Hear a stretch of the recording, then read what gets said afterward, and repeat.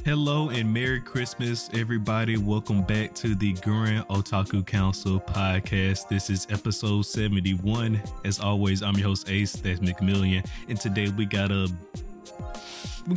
good episode for you today. With the finale of the year, the final episode of the year, we got our hidden gems and our anime of the year for 2023.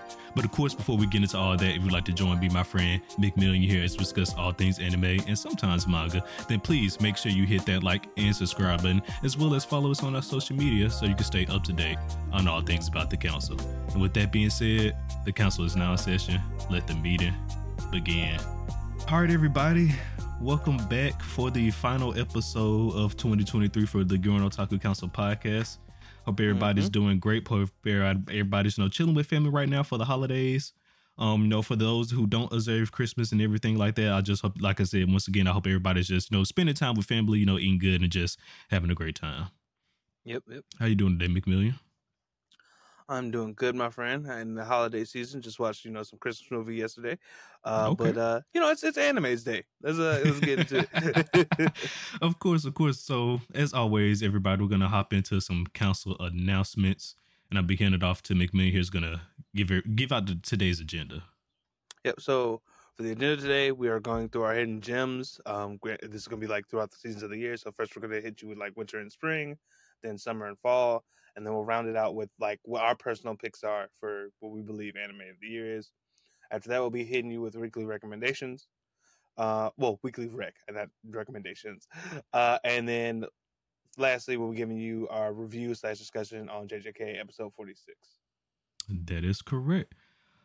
So moving on from there, we do want to let everybody know that our last episode, our Dead Mount Death Play second core review is out now on your favorite audio platform as well as YouTube. So go and check that out. And of course, our regular discussion on JJK is a part of that episode as well, because like we mentioned, that is the feature episode for the not feature episode, that is the feature anime for the podcast right now currently. But we only got one more episode of JJK, so that's almost done here. Yeah. Next up, we do want to let you guys know for next week. Next week's episode will be our winter 2024 watch list. So we'll be discussing the shows we're going to be checking out for the winter 2024 season. And then last but not least, we do want to remind everybody that we are still on our road to 100. So if you're liking the content, then please hit that like and subscribe button. It'll support us out a lot. And of course, once again, I do want to thank everybody that been, rocking with the council for all of 2023. Here's the 2024. We definitely got a lot of stuff planned for 2024. Of course, want to keep evolving the podcast, as we go along here. Got to keep things fresh. But yes, once again, definitely want to thank everybody that's been, listening to us, no matter where you joined us throughout the year. Yep. If you're a long-time fan, new fan, or just stopping by, we appreciate all the support. So thank you. But all right, without further ado, let's go ahead and hop into the discussion. Our hidden gems of the year. Want to start us off with winter? Yep. So my winter pick, I think it did get, at the end of the season, it did get a little bit more recognition. But for me, my winter pick, it's the Magical Revolution of the Reincarnated Princess and the Genius Young Lady. Long title, I know. It's an isekai, everybody. And I just want to say, so about the show, so if you haven't heard of the show, I'm just going to read a brief synopsis. Despite her supposed ineptitude with regular magic, Princess and Nishphia defies the aristocracy's expectations by developing magicology, a unique magical theory based on memories from her past life. One day she witnesses a brilliant noblewoman, Euphilia, unjustly stripped of her title as the kingdom's next monarch. That's when Anisphia concocts a plan to help Euphilia regain her good name. Little do these two ladies know, however, that their chance encounter will alter not only their own features, but those of the kingdoms and the entire world. This is so far it only has one season, 24 episode anime, that, started off, I think, as like your normal isekai type trope, reborn to a magical world, has major interest in that, but the twist is our main character has no magical aptitude, but due to their knowledge of machinery and technology and gaining the knowledge of magic in this world, they've developed something called magicology, which is like magitech basically. And from there, they go on like adventures. Her and this other girl go on adventures, and they slowly start to fall in love. So there's a little bit of romance in there as well. But it's a really good story. Um, great animation, and wonderful premise. So if you're into like fantasy and stuff like that, I definitely highly recommend this one. I feel like it deserves a lot more attention than it got during the season it came out. So please go ahead and like, if you're looking for something to watch after you get done with everything and the next year's season hasn't started, I definitely recommend checking this out. Wow, that's crazy. You also had an isekai for your hidden gem for this for this season. Oh yeah, so my hidden gem for 2023 is also another isekai, but a different one. Handyman Saito, in another world. So I am gonna also read this brief synopsis here real quick. Despite being a handyman with a wide range of skills, Saito is severely undervalued and underpaid. When he complains, his boss fires him, claiming that he is easily replaceable, and if his luck was not bad enough, Saito soon finds himself about to be run over by good old Truck-kun on his way home. Classic Truck-kun. But yeah, Handyman Saito for me. Now, so this was really the show, definitely very early on in the year, that definitely caught my eye and just caught me off guard, because it's also one of those shows I probably would have never watched if I wasn't doing this podcast here. But Handyman Saito was such a good show. What I like to call it is basically like an anime version of Robot Chicken. So essentially, like, it's like all these different little stories kind of going on together while the main story side stories going on together while the main story is still going on as well. And then like they have these like, little cutaway gags doing stuff that's going on. Basically, like how like Robot Chicken would do. So it's basically, it's a comedy, isekai shonen, but it also does have some elements of action in there as well. But no, it was just a great time and a wonderful surprise. So if you once again, you're looking for another isekai to get into, I would definitely recommend 100% Handyman Saito in another world. And I can second that. Handyman Saito is also another thing I considered putting down here for in gym. It's a really fun watch. Like Ace said, I don't know if I would have checked it out if not for the podcast. Kind of the same thing with the Magical Revolution, but I definitely recommend checking out Handyman Saito, especially if you're into if you want something that's really easy digestible, because like you said, like the episode is kind of broken up into like a main adventure, and then you get like some side gags here and there, and it's very entertaining, very fun watch. Yep. But all right, you want to start us off with spring now?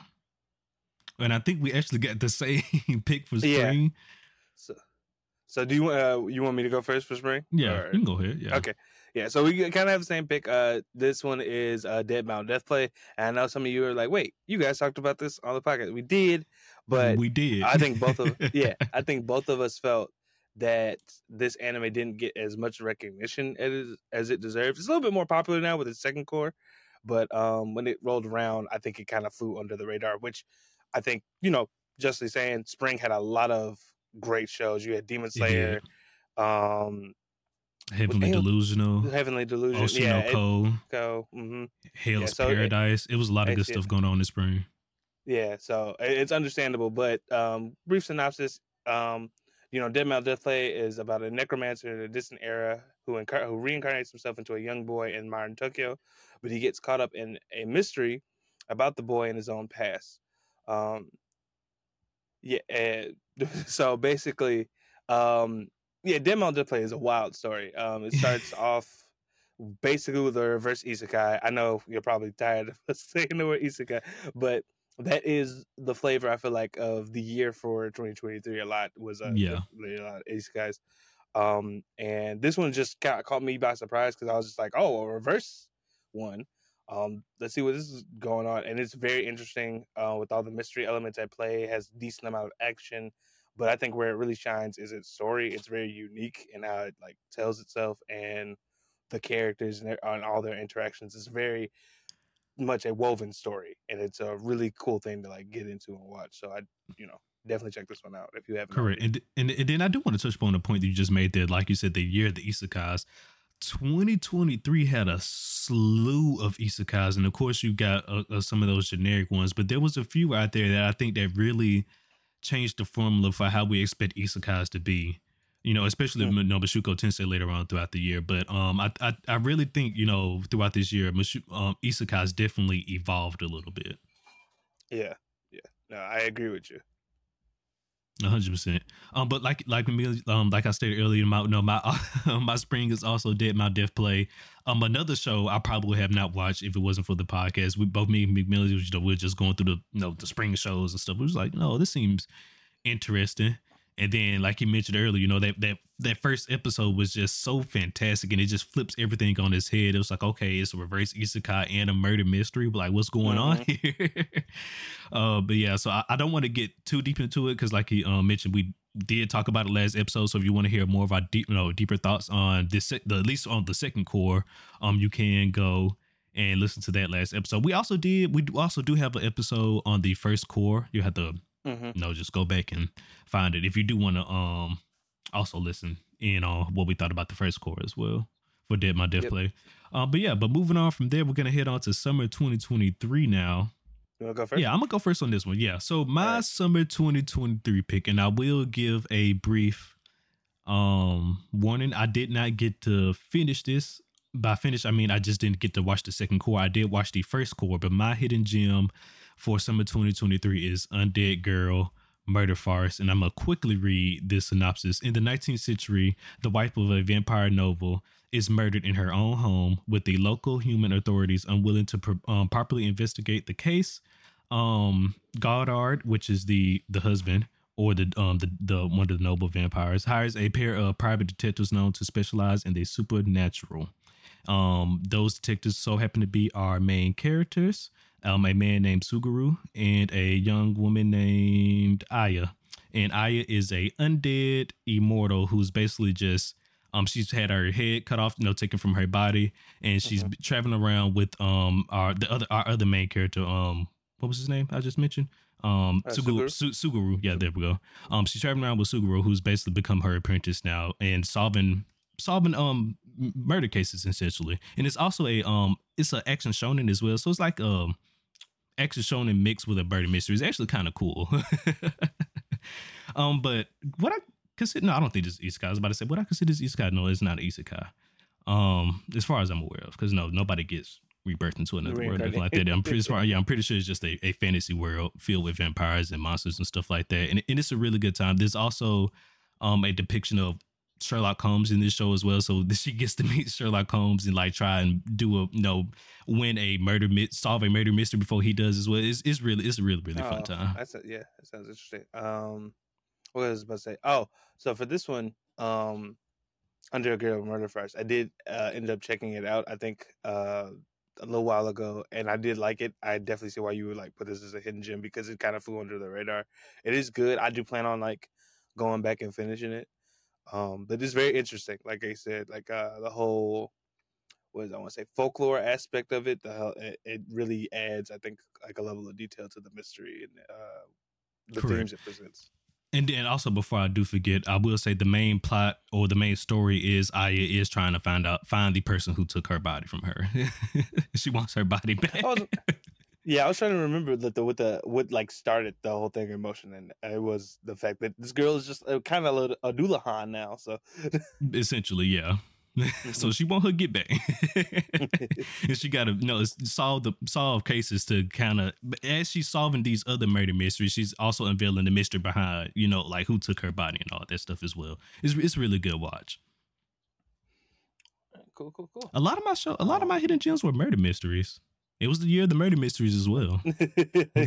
You know what? I guess that's fair because Death Note was here throughout the year. So yeah. And then Oshinoko also came on as well, which is also a isekai murder. Wow! All right, look at it.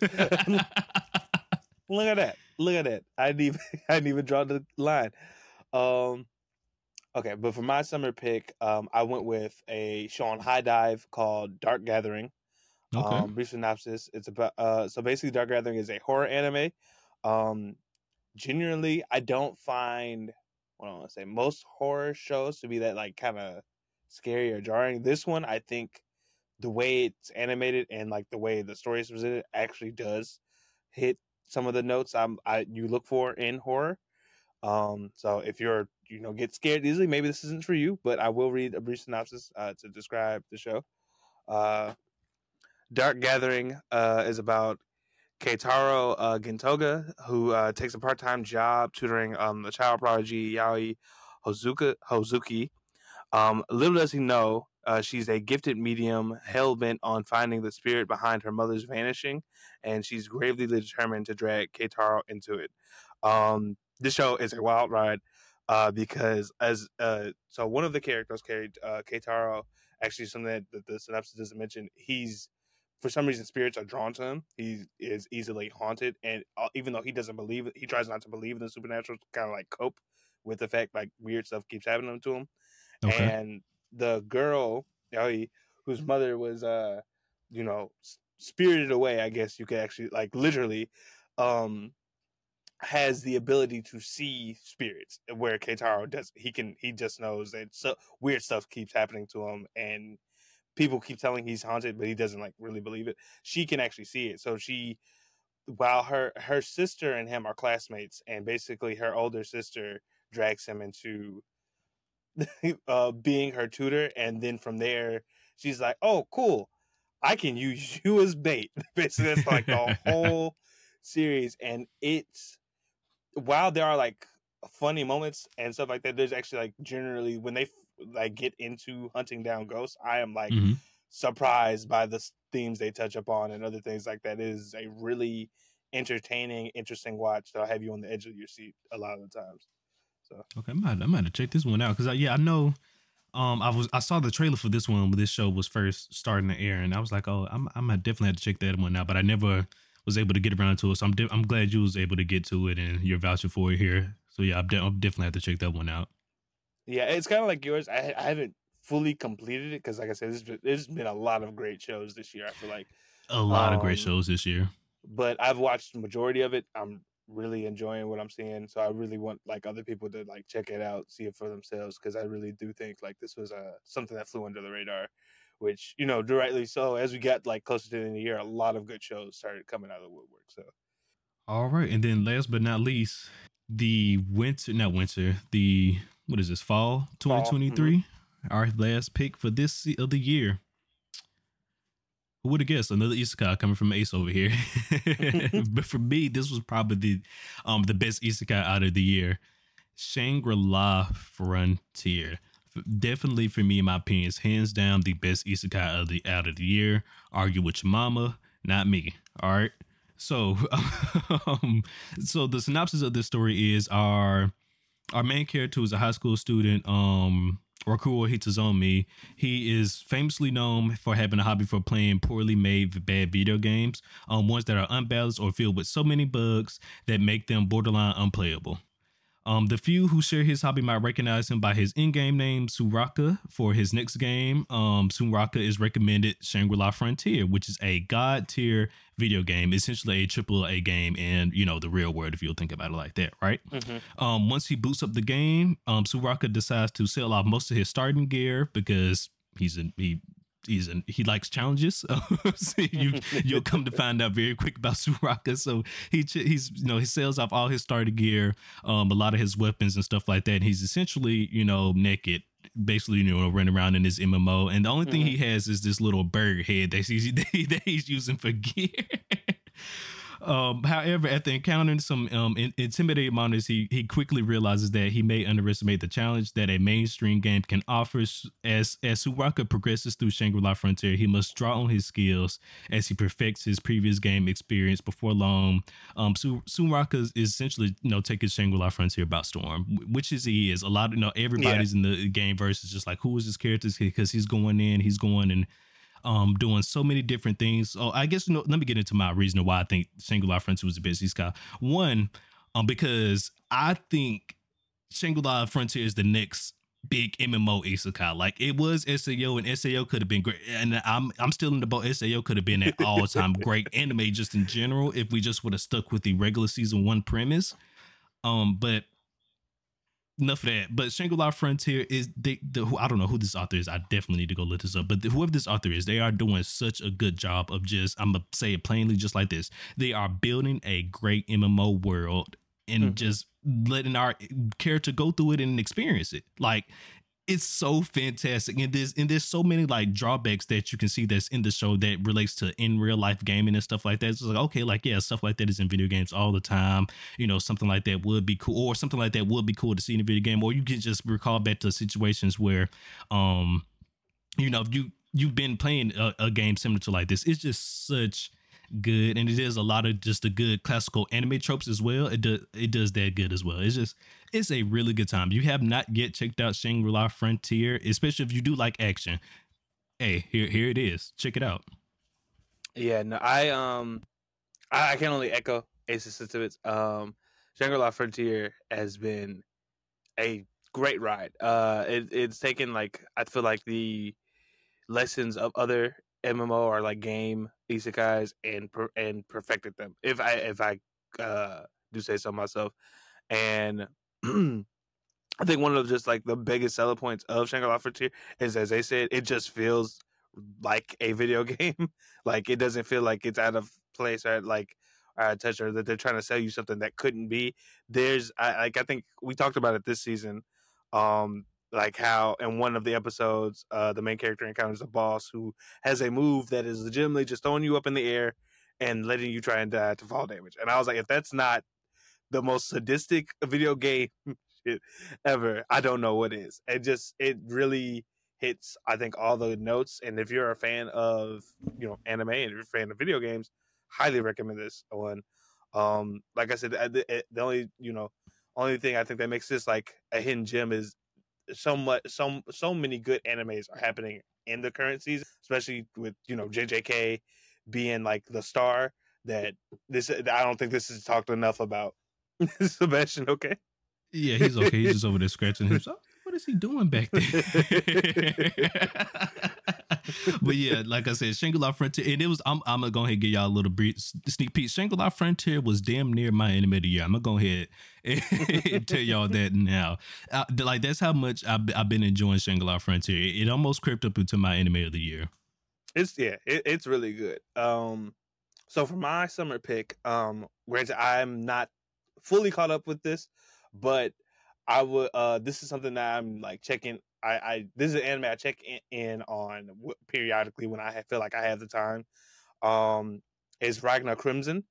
So brief synopsis of Ragnar Crimson. In a world where dragons rule sky, sea, and land, those who would fight them and win must surpass the limits of normal human strength. Set on victory at any cost, Dragon Hunter Ragnar joins forces with the mysterious Crimson.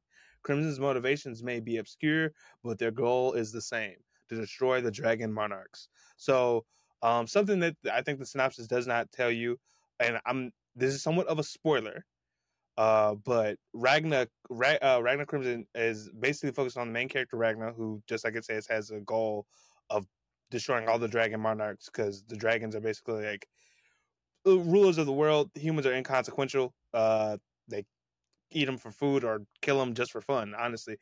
And something that happens in the show is that they basically tell you, like, there are very few dragon hunters, just because obviously dragons are so strong. Like, it's really hard for a normal person to even achieve the ability to kill one. Ragnar becomes one of the world's greatest dragon hunters because he's already technically lived his life. So in the future, he ends up destroying all the dragon monarchs, but the world he lives in is ruined. So the future him sends back his memories to the past him and be like, hey, while I was able to achieve our goal, I did it too late. Basically, like, the world was just it was terrible. still it was too much destruction. I couldn't save the world. Like, I achieved my goal, but ultimately I really achieve my goal?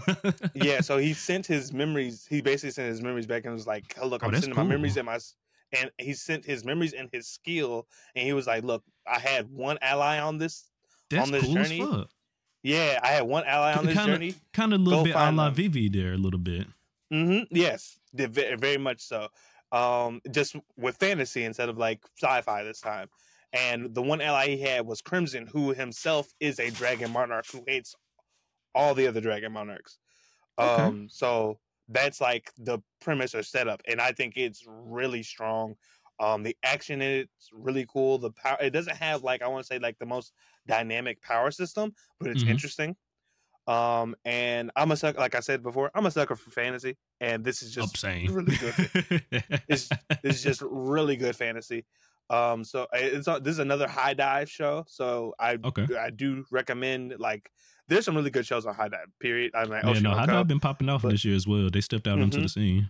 Yeah, but this was one I feel like I could have also talked about Shangri-La Frontier, but I really felt like this deserves more eyes on it currently. Like I said, I'm not like the most caught up with it, but it's a Mm-hmm. fun watch. It's a really good action, and obviously, I don't know if the premise I just told you didn't get you hooked, I don't know what will, because it's just really interesting. I think, like, for a person to be like, "Hey, I couldn't save the world. I'm gonna send my memories and abilities back to the past, and hopefully Yeah. we have a chance to get this right." I think that's Yeah. just a really cool premise. Yeah, no, when you said that, the first thing I thought of was Vivi, and I was like, yeah, no, I definitely got to check this one out now. It sounds like a great time. Mm-hmm. But all right, yeah, that is our hidden gems of the year. Now, just quickly run through them again.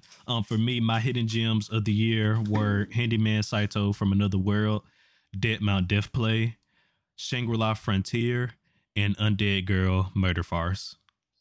Okay, and then for me, I'm not going to say my Winter Pick's full name, but the Magi Revo, which is what people call it for short. Dead Mount Death Play for spring. My summer pick was Dark Gathering, and my fall pick is Ragnar Crimson. All right. And then all we got left is to give out our anime of the year. But before we give out our anime of the year, we do want to give out this week's weekly recommendation. Take it away, McMillian. Yep. So for this week's weekly recommendation, I know I've been given like not old stuff, but like early 2000s stuff. This is another early 2000s. But also to match the theme of the episode, I wanted to give a hidden gem, something I feel like flew under the radar. So this is an old like Funimation anime called Black Blood Brothers.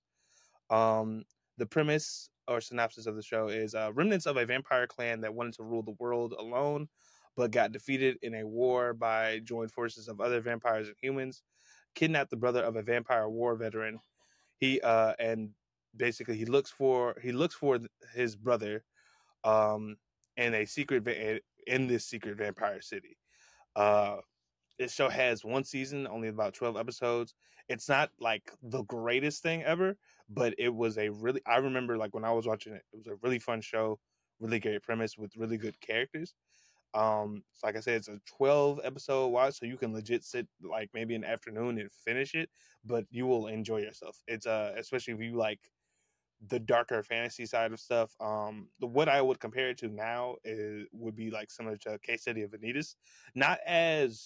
It's not as good as Case Study, but it hits like a lot of the same notes. Like you got the secret vampire, you got the secret occult world, vampires, werewolves, stuff like that, and then how all those things intermingle on top of a mystery layer. Because again, like I said, the main character is looking for his little brother who was kidnapped by this like powerful vampire kind of like mafia family. So okay, it was great, really good fun time. Sounds like a good watch. Once again, this week's recommendation is Black Blood Brothers. And now we're going to be talking about our anime of the year for 2023. And boy, so for me, ultimately, it boiled down to two animes. And even as I'm sitting here discussing it with you guys, I'm still not exactly sure which one I will give it over another, because I enjoy both immensely for two different reasons. And okay, so I'll let you start off. You want to give your anime of the year? So, well, I'm not gonna like.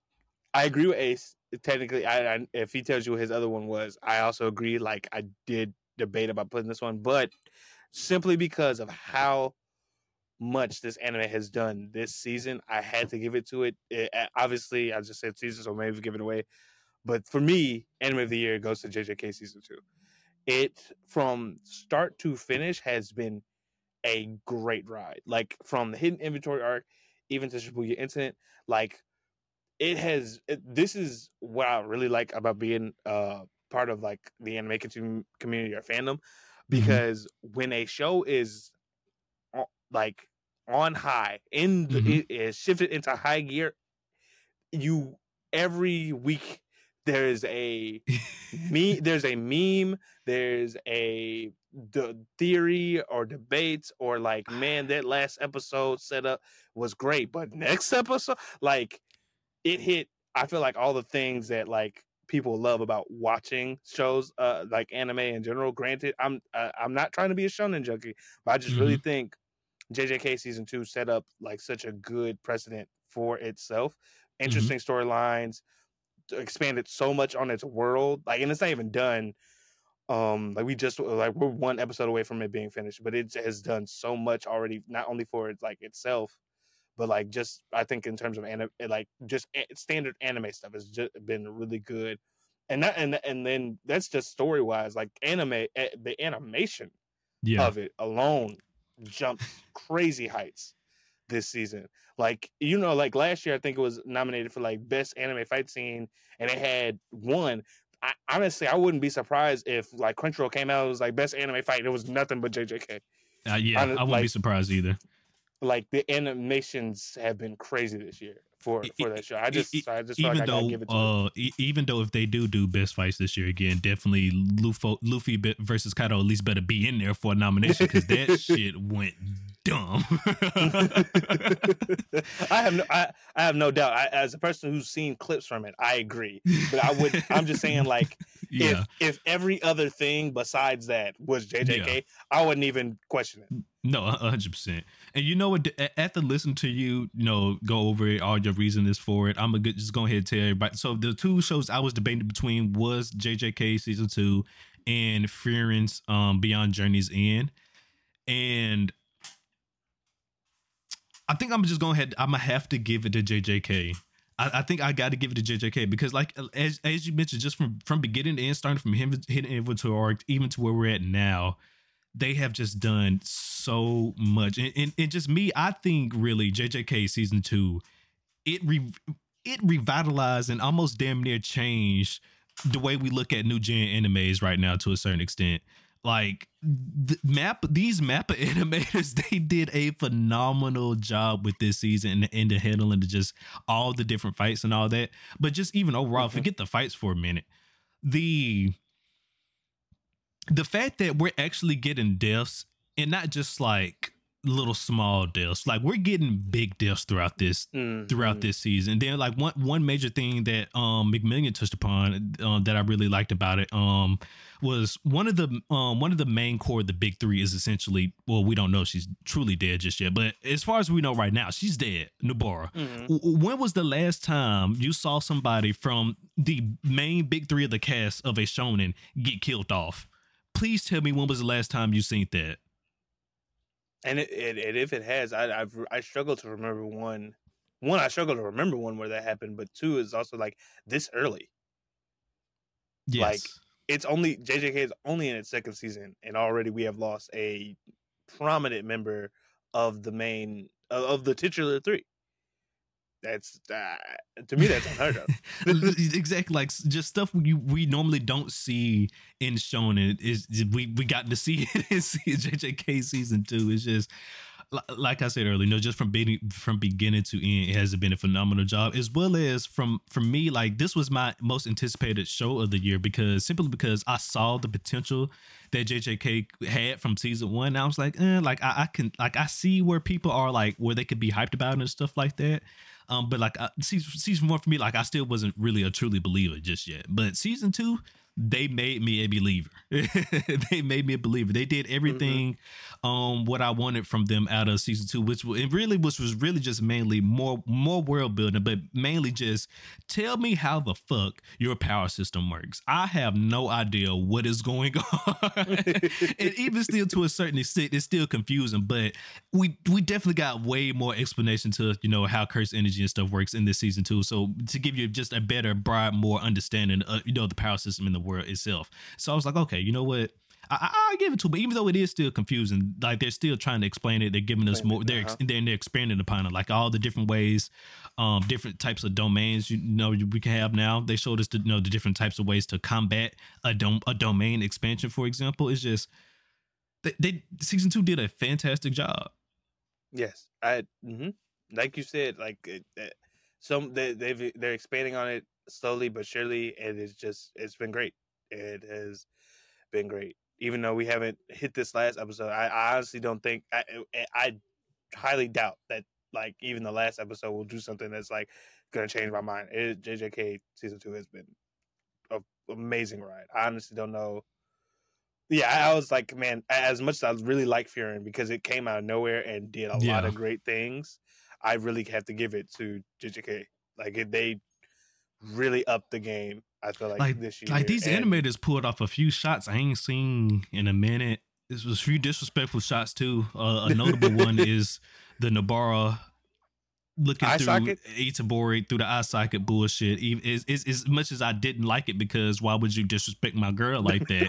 Why would you disrespect this? Fucking peak storytelling on the opposite end though. So, man, like the way it just hit home. What happened? Like that was disgusting, but amazing. So disrespectful. All those little small gags with Toto throughout his face. Beautiful. Even though it did like Bibilia said, just every week there's different things to talk about the show. Like, so for example, like the controversy that happened with with specials being played at the end of that one episode after Sukuna wiped out the whole city and Itadori had his whole breakdown and everything. The whole conversation around that. It's just like there was nothing that was as talked about as hype this year, unfortunately, as JJK season 2. It just is what it is. JJK season 2, in my opinion, is the anime of the year. Yeah. Yep. But now, if you want to hear my biased opinion, it's One Piece. But you didn't hear that from me though. You knew Ace was coming with that One Piece love, so don't be surprised. Don't be surprised. But you didn't hear that from me though. Yeah, you didn't hear that from him. But you might be wondering, I asked yourself, how we keep up with all these animes, like through binge watching and catching up with stuff. And it's energy, basically. And if you want to make sure you have the energy to watch all these animes throughout the year and keep up with all of them, we highly recommend this episode sponsors Magic Mind. Like we stated before, it's a great alternative energy drink / shot, I should say. Really tasty juice that'll keep you up and alert throughout your day. So if you want, you as an anime fan, I'm pretty sure have a lot of different hobbies, but I'm pretty sure you want to catch up with the season, especially during this downtime and break. We highly would recommend to accompany your binge watches with Magic Mind because it'll keep you up and alert without all the bad side effects, such as like with things like coffee or energy drinks. Correct. And if you go to their website using our link, magicmind.com/Gurren Council, and using our code GURN20, you can get up to 50% off your first subscription or 20% off your first time purchase as well. And we do want to let everybody know that starting in January that you will be able to find Magic Mind in all Sprouts farmers markets near you. So thank you to Magic Mind for sponsoring today's episode. Yep. Appreciate you guys. Now, with that being said, let's get into JJK episode 46. Metamorphosis Part 2. And as one more, Ace we got one left, right? We got one left, right? We got one left. We got one left. We do. Yeah, we got one left. Yeah, we do have one episode left. But I do want to point this out. Ace texted me after watching this episode. The lore. The lore that was dropped this episode. Man. Now, granted, we knew Geto was not, himself, but we did not know that this man had been around for potentially centuries. Yes. Full attention. So, and we're just gonna hop straight into it. So the main big reveal for this episode, what McMillan just stated, we finally got to, or at least who one of the persons was that Geto has been personated. I guess we don't know if this is his true real name or this is just one of the names he used at the time. Well, he did. I was about to say before, I was going to let you say the name, but he did say after like people freaked out about it, he was like, "Oh, that was one of the names I've had throughout history." Oh, okay. Well, as McMillan just said, this was only one of the names that he has had out through history, but this is the name that our main, set of Jujutsu Sorcerers cast know him by as Norotashi Kamo. Who is this man? Don't know, but apparently he was a strong sorcerer back in the day that had a curse technique that allowed him to swap bodies. Crazy. I mean, we figured that was his technique, but Did they say his technique was swapping bodies? Because I thought because the Shadow Style guy he mentioned it. Oh, okay. Because I was about to say, if they also pointed out that Norotoshi Kamo was a prominent member of I think it's Kamo clan, because old boy with the arrows who also has blood manipulation curse technique. He mentioned how they mentioned how he's considered the most evil sorcerer in history. Like, because he did experimentation, and that like goes back to season 1 with the what do they call it? The cursed womb children? Yeah. Basically Choso's brothers, and that right there. Now this gets to my next point I want to make, and also kind of linking back to why I think is one of my anime years and the stuff like we haven't seen before on a lot. Right, the potential right now that Kamui is Itadori's dad is wild. To think about right now. Well, and so it's because it's crazy because it's like I don't think because they've only shown his grandparent, so like we know nothing about their parents. We know nothing about his parents. I meant and this is why I was like, man, this really solidified. Like I mentioned back before, I was like, one thing that may be the reason why Itadori is so strong, even for like a normal human, and why he's able to be such a good jujutsu sorcerer by only being able to left, right, good night. It could be because he's part curse. And now with Choso, how Choso mentioned one of his powers being that he's so good with like the blood manipulation thing, he can sense his the smallest changes that happened with his relatives, right?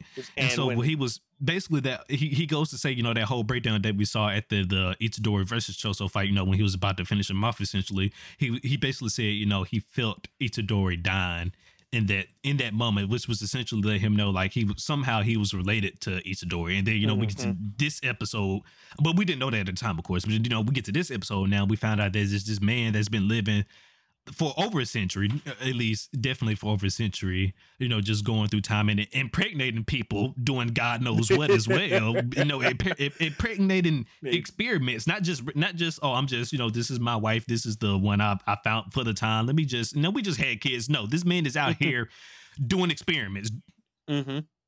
Right. And so you come to find that out, and then he was like, well, damn.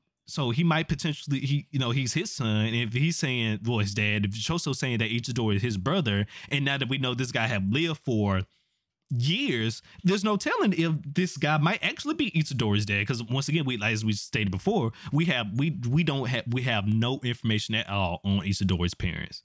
Yep. And so like this reveal just really opens up the door to like, well, what it could Itadori be another like cursed, child experiment. Granted, we don't know, like Choso had mentioned, there were 3 people that took part in like his conception, which was Norotoshi, a cursed spirit, and his mother. We don't know if that's the same case for Itadori. It could just, it could be something different, but at least we do know now that there is a slight explanation for Itadori's, unusual physique, and it's the fact that like a who knows how long old sorcerer potentially took over one of his parents. Took over one of his parents' bodies and had either experimented on them. I didn't even think about it like that. Because what if the guy? I didn't even think about it like that. What if Kamo actually took over Itadori's dad body, like you said, that way? It could have happened that way instead of him just, meeting Itadori's mom in some crazy circumstance by however means. It could have happened that way. We don't know how it theoretically happened at all as well. I didn't even think about that. Wow, because now he's like your dad in 2 different ways. I'm your daddy, but I'm not your daddy. Yeah, for anyone who may. The way I thought about it was for anyone who may have seen like the old Batman Beyond series, there's a whole like storyline of basically like the main character being Bruce's kid, but also like his own dad's kid because they mixed like his DNA with the character. So I was like, man, I don't think it's like that just like that. But the fact remains, like, this guy's jumping bodies. He could have at some point jumped into one of Itadori's parents' like bodies and had a kid as like a further way of his experimentation or something. Like, we don't, we just don't know. So we also, and now I also want to make this point because Urame also, pulled up in this episode and he started protecting Kamui / the fake Geto. So we don't know what type of connection he may or may not have with Sukuna or not, and something that I thought that was interesting was like, because we know Urame is only here, like, seems to be only here for Sukuna. Like, correct. That seems to be like their only thing. So I'm wondering, because if you go back, the first time we see Urame is actually, like, I think in one of the episodes where, like, after Gojo versus not Gojo, Jogo versus Sukuna is what we see Urame for the first time. Well, for the first, actually no, that's not true. So it's not? in the first season they don't talk, but we do see them with the other curse spirits and Geto. When? Where is it? On a beach, I think, or something? Like, one of those episodes. Oh, you talking about like when they was chilling? like, when they was just chilling like in one of those beach scenes, like he was actually there. That's crazy. Yeah, there was a screenshot, or he like was probably like not fully visible, but like you could probably like see a little bit of him, something like that. Yeah, they weren't talking. Urame wasn't talking or anything like that. So I was wondering, maybe whoever the sorcerer is that's currently inhabiting Geto, maybe they have some type of deal that involves to go on to resurrect Sukuna, maybe. Yeah. Something like that, because I was like, why would Urame out of nowhere just come out and protect this person? Yeah, if they didn't have some, if that's not the case, because that might be the case, because like I said, we don't know what the fake Geto's true, or now Okama, we don't know what his true goal is just yet. Still, even now, we still don't know what his true goal is. We know all we knew is just he needed Gojo out the way. You know what I mean? Yeah, and he even said to, Mahito and them, he said, well, now that Gojo's gone, I really don't care if Sukuna gets involved, because that, like, his original plan was like to use Sukuna to take out Geto, but he was like, hey, this worked. To take out Gojo, this worked. Yeah, his original plan was just using Sukuna to take out Gojo. Like you said, that was his whole plan. To do whatever the hell Komo wanted to do. He don't care how he needed to get done. He just needed Gojo gone. Which is lets you know he has some big plans going on. I'm still in the realm of, I think it has something to do with Tengen-sama, especially because we got revealed that he exists in this verse now, and he's the whole the foundation behind Jujutsu sorcery. And so I'm of the belief right now that it has something to deal with him.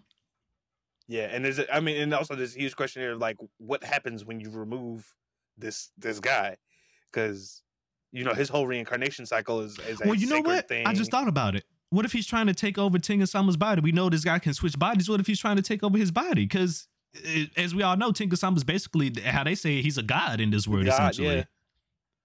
Actually, might be onto something, because I didn't even think about that. That would be crazy. Like he's trying to become the god of the world. Because as they revealed it, as Tengen-sama is the the foundation of Jujutsu sorcery. He's basically the god of this world, essentially. What other better power struggle besides killing the god of this world and maybe taking his right place for yourself? But why even try and fight the god and killing him if you could just theoretically take over his body? Beat him. If you could beat him. Yeah. Oh fuck, we got another Aizen. Oh shit. I didn't even cross my mind. That's what would be his point of doing it? I mean, other than just being to rule the world. I don't know what other point would you have for being. I don't know. Like I said, I'm just throwing stuff out there because we just don't know what his goal is. We just know what's we just Gojo needed to be gone. I just want to take a moment and be like, man, that's crazy to think about. But like, if he gets it, like, what does he do after? Like, that's all I'm wondering. Like, man, the implications, the implications. But so like we got all that, and then a small part I want to touch on before we get to the big thing at the end. Mei needs jail time. I thought she died. Pause. Do you think? They claim they use Ui's techniques to transport, right? But do we really think she's still alive though? It's basically no. It's well. I mean, I can only go by what the show shows me, and You're right. I know. I'm just saying.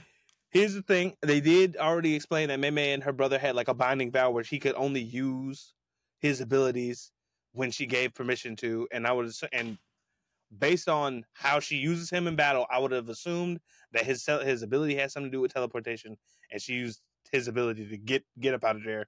We can't fight We can't fight this fake Geto. And I didn't, I knew she was manipulating her brother in some way because I'm like, this motherfucker is obsessed with her. I didn't know it was, sexual manipulation.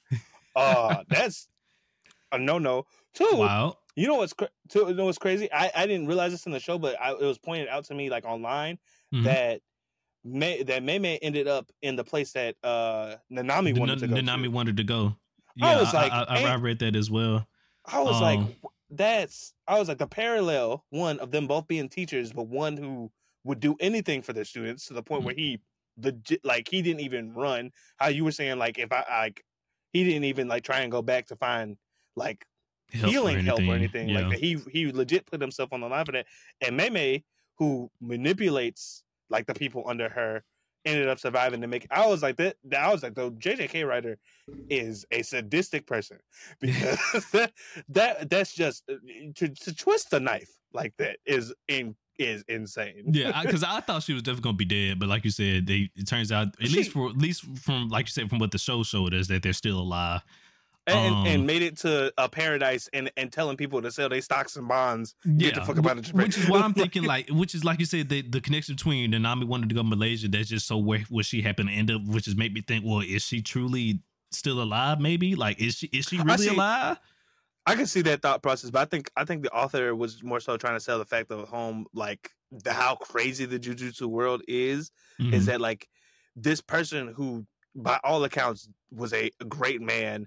Did a lot of things, took the utmost care of his students and everything, is basically an unsung hero. His reward for that was death. And Mei, who is like the polar opposite of him, her reward for it is Malaysia. Malaysia ended up in the best place. Like I was like, I just think he used it as like a showing point of like, this is how dangerous this world is, and these are the type of people who are in it. Like I think that was like kind of like their point in writing that. You sick person. yeah. But also we something we didn't touch up on. I think before we get to like the last tidbit, Mahito didn't get saved. He got absorbed. Okay, yes, thank you. Even though Mahito did not get saved, I am still upset that I don't think he went out the way he should have. This man needed to be dismantled, bodied, completely evaporated, which I guess still technically maybe he was. Well, no, he wasn't completely evaporated, but I wanted to see this man destroyed. Like I said, that's why I said last episode, I think Itadori played with his food. He should have went and just took his ass out of there. Like, because it's not the same enjoyment from seeing Geto kill Mahito as it would have been Itadori killing him himself. It's not. I agree. Someone pointed out online that kick the kick he did when he kicked Mahito had like no curse energy in it, so you knew he would. That was like a sign that he was just legitimately playing with it. Which I somewhat understand the want to do that, because it's like, you caused me so much pain, I'm about to enjoy this, right? But man, the same boat. I really wish he killed him. But it was interesting to me that this sorcerer's princess in Geto absorbed Mahito and then used him up almost immediately after, because you see him use Uzumaki. He used Uzumaki, which, for those who don't know, that's the same technique that Geto used at the end of JJK Zero. I had to make that connection.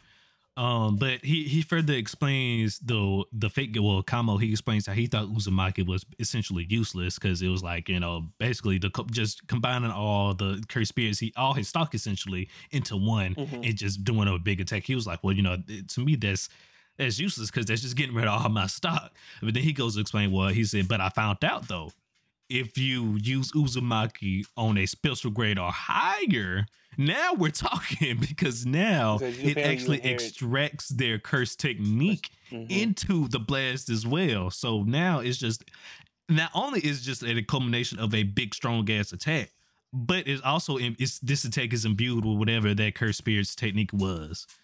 Yeah. And then also it seems like maybe the way he was talking, he could absorb the curse technique of the curse if it was a special grade or higher. The way he was talking, it didn't seem like he did that in this case, but just going forward, if we see Fate Geto use auto transfiguration, this is how he got it. He got it, yeah. That's what I was thinking. It was just so interesting to me. He used him up immediately. I was like, we not gonna say that for a bit? And everybody dodged it too, which was odd. Even also something I want to point out. Y'all, the Kyoto students got mad at Mechamaru, but he was right. Yeah. They served as a great distraction, but all of them essentially did nothing. The girl, not a damn thing. The girl on the broom had a wind scythe move that I've never seen before. I was like, that's cool, but they legitimately just swatted it away. Nothing. She might as well threw a rock at the guy. I can't remember her name. The girl with the sword. She made a binding vow that if her Miwa made a vow saying that this better work or I'm never picking up a katana again. It did nothing. She got straight eyes in the moment right there. you wasted your fighting prowess. You wasted your ult. You blew it. And now you will never be relevant again, unfortunately. The one person who had a good idea was Maki's little sister, Mai, I think. Fight from afar. Mai, I think that's her name. Yeah. Use a sniper rifle. And Fate Geto even said, he was like, you know what, that's a good idea. Using conventional weapons on sorcerers. I'm just him, unfortunately. Unfortunately, it's for you. I'm that guy, is technically, it really is unfortunate for them, because now that everybody else is gone, and Geto's the strongest in the verse right now. Well, besides, of course, Tengasama, but he's not in the field. The only other people I think could rival him are Urume. We just said her name. Yeah, Urume and potentially Yuta. Sukuna. Yeah, Yuta, Sukuna, and of course Sukuna, but I wasn't counting him because he's not like just active all the time. Now, and now that since we're talking about it, potentially Todo's teacher who just showed up. And correct me if I'm wrong. That's the other special grade sorcerer, right?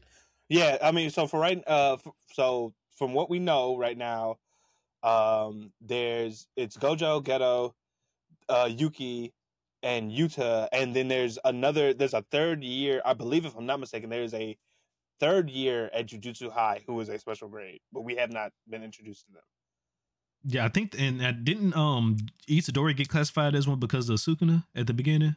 He said Itadori's not, because he was taking the exam to become a grade 1. I know, but I could have sworn they classified, or maybe they classified the curse in him as a special grade. I think that's what it was. I was about to say the curse in him, yes, but him himself, I believe Gojo said he has a potential to become a special grade once he learns how to use Sukuna's cleave and dissect. So, which is cleave and dismantle. You know what? I'm glad you brought that back up, because I completely forgot that Gojo did say that if you actually worked on it, one day you would be able to use Sukuna's techniques. I've completely forgot that was a thing. So there's Itadori's power right there that I've been asking for. I forgot about that. And I'll lob this one up to you, Ace.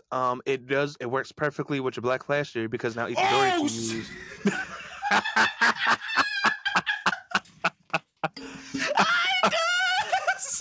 I didn't even think about that. It does. It's lining up, because if he does end up getting mental in this cleave, more than likely, and if I truly think the way this mental in the cleave is like many Black Flashes, truly the way to master it is, we all know, because Itadori can do Black Flashes on command, at least on command now, to a certain extent now. Maybe he probably can't just like pull it back out whenever he wants just yet, maybe, but he's getting there essentially. Damn, I didn't. The theory grows stronger every day. I was like, I'm sorry, people. I had to reinforce it just a bit because I was like, you know what? I was like, it was lining up too perfectly. The theory grows stronger every day. But before we close, I just wanted to ask you: do you think that Yuki is going to be enough to get the guys out of this? Because she's a special grade, but we've never seen her technique. What are we defining as enough? Because once again, I've already accepted the fact that however this final episode ends, it's still probably not going to be the best end in the world. Because it's still already not, because we have lost so many people. Well, so, I'm just saying enough to get them out of this, because I don't think I personally don't think, while Choso, again, pay these animators whatever give them whatever they want, because the fight between Choso and Geto, great. That was beautifully done. Yes, I think we get out of this simply because I think in terms of just like storytelling, like pushing forward to the next arc or whatever, I think, well, I don't want to spoil it for anybody else, but I think I know what the next arc is. Just because I've been spoiled. But and pushing forward into the next arc, I think Geto will probably need time to, well, hell, if he even survive, which I'm pretty sure he probably will because of all the big reveals. I don't think you'll just do all those big reveals and then just kill him off in the last episode of the season. Yeah, that's why I was like, does Yuki is she the key of getting everybody out of this unscathed? Yeah, so I'm pretty maybe not unscathed, but I think ultimately, yes, Yuki's gonna help us ended up escaping. Also simply because I think, like I said, Kamo or the fake Geto, whatever he does have planned next, he's gonna need time to set that up. Mm-hmm. I just want to point out how funny it is. Everybody's been asking for Yuta to show up, and we got a different special grade. I think you know what, Yuta, you failed me, Yuta. You failed me. Whenever you do pop up, I want to hear a good ass excuse on why the fuck your ass wasn't in Shibuya. It better be an immaculate excuse. I'm talking about I was saving the whole country of Africa from this special grade curse user. I'm talking about it was the Ebona special curse out here taking out motherfuckers, right? Like I'm talking, I need not Ebola. I need a good ass excuse. That's hilarious. Not the Ebola curse, Jesus, man. Yeah, no, I can't wait to see what we get from this last episode, and I hope whenever Yuta does pop up, he got a good ass excuse because we needed you. Oh man, but it's okay. Somebody else did your job for you. It's all right. I can't wait to see what Yuki does this next episode. I am really looking forward to it. Yeah, I mean, especially because it's the finale. Then, like you mentioned earlier, it's another special grade user, so she gotta have mm-hmm. she gotta have some shit up her sleeve. I'm definitely ready to see what she do, especially because it looked like she had I'm gonna call it a familiar for right now. Oh, it's probably just a cursed spirit. So yeah, a cursed spirit, some type of draconic cursed spirit around her. So that's interesting. And also, just as a reminder, she is Toto's master, so you know how much a fool he is. Yeah, but I was just about to say, you know how much a fool he is. Yes, and as you just said, that is Toto's master, and Toto is a beast. So if Toto is a beast, I can only imagine what the master of that beast looks like.